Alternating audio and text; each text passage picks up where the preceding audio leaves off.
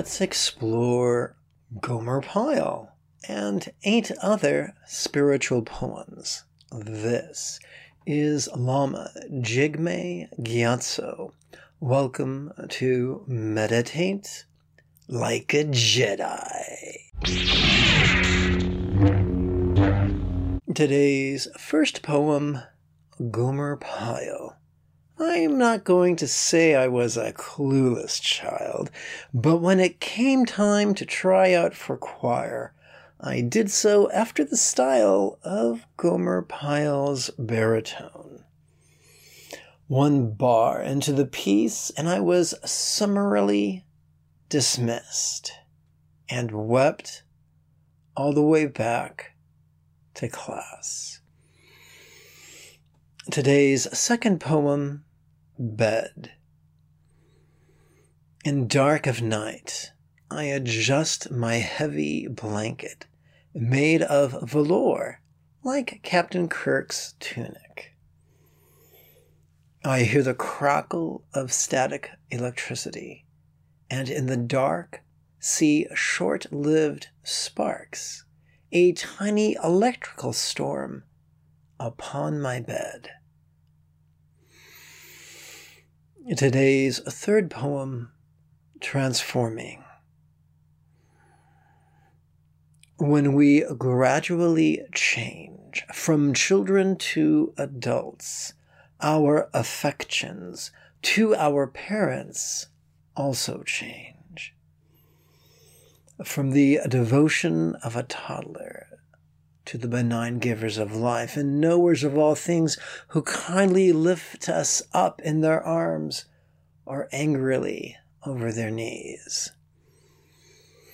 Yes, as we transition into adulthood and our height rivals theirs and our strength rivals theirs and our wisdom, it would seem, rivals theirs, then our devotion of inferior to superior transforms into love of equal to equal. Evolution, it would seem, is cognizant of inertia, wherein a child is happy to remain a child, and a parent happy to remain a parent. And both could be resistant to the evolution of the roles from parent and children to peers, and from devotion to love. And so in the tumult of a puberty's transformation, evolution selects for lust and frustration and rage to fan the fires of transformation's forge, like the lava flows on Mustafar.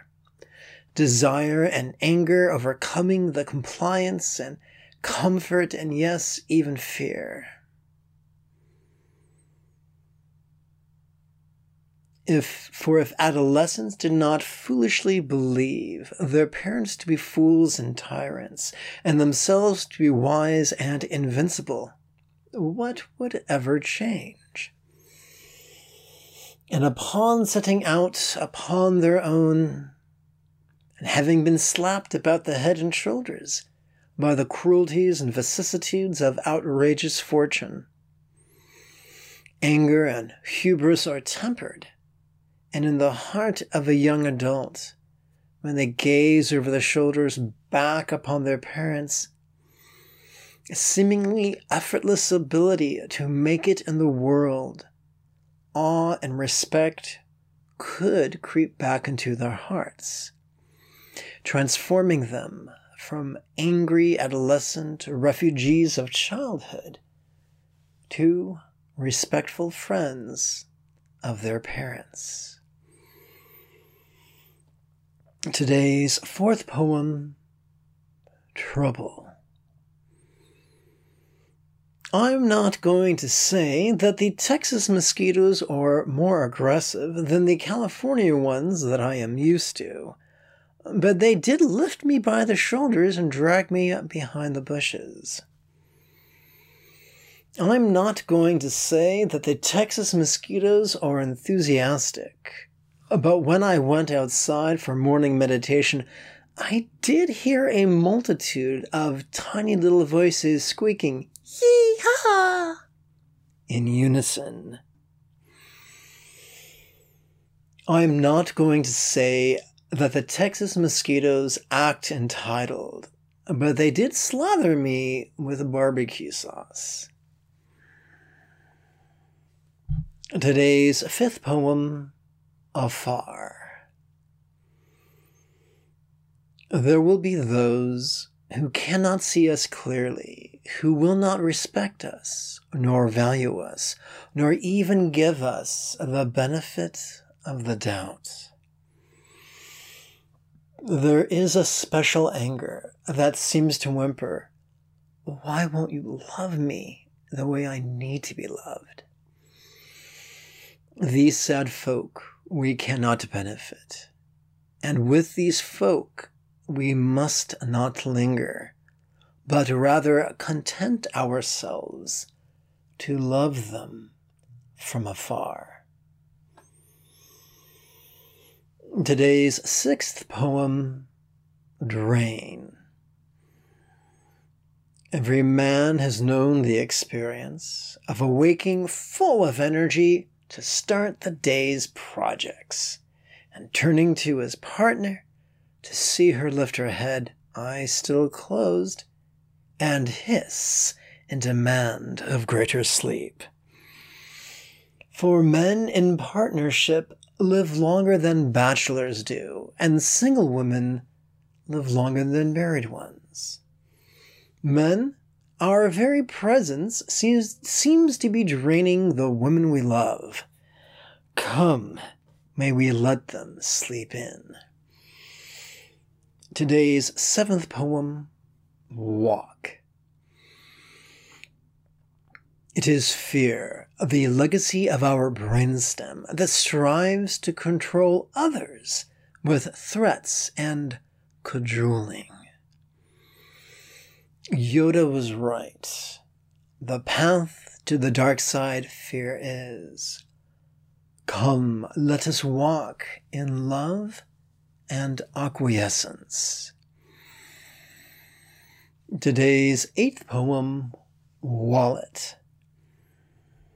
Bodhidharma, the Indian prince turned monk, who brought non-theistic Zen to China, had but only 2 students, and yet there is not a Zen temple in Japan, nor a Chan temple in China, where a statue or an image of him cannot be found.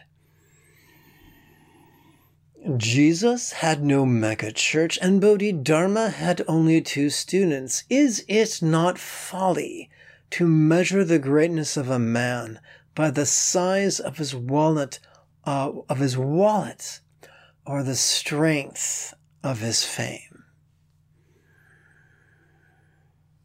Today's 9th and final poem, Fish.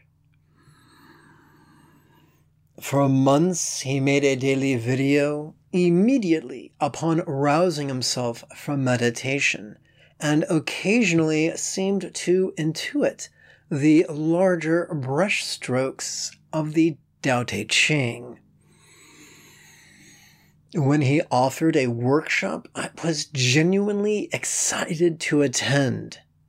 The day finally arrived, and ignoring the screaming of my intuition, I attended. He was late to his own workshop, and when he finally arrived, he spouted new thought falderall, without a trace of the Tao. Like Yoda on Dagobah, I played the vulnerable fool, and he missed no opportunity to choose yang over yin and contrivance over simplicity. I felt betrayed, for that which was promised was not what he delivered. It would seem he built a career on deception and manipulation, like a fish hauled out of water, and whacked with an oar. I was too stunned to demand a refund. May the teachers you encounter be wise and kind. Let us conclude with a simple call to action. This podcast will never have any advertisements, so support us monthly on PayPal and like us on your podcast service to help others find us, just as you found us as well. If meditation has felt impossible or boring or just out of reach, you are welcome to register at buddhajoy.org for the next series of live, online meditation class webinars that meet once a week.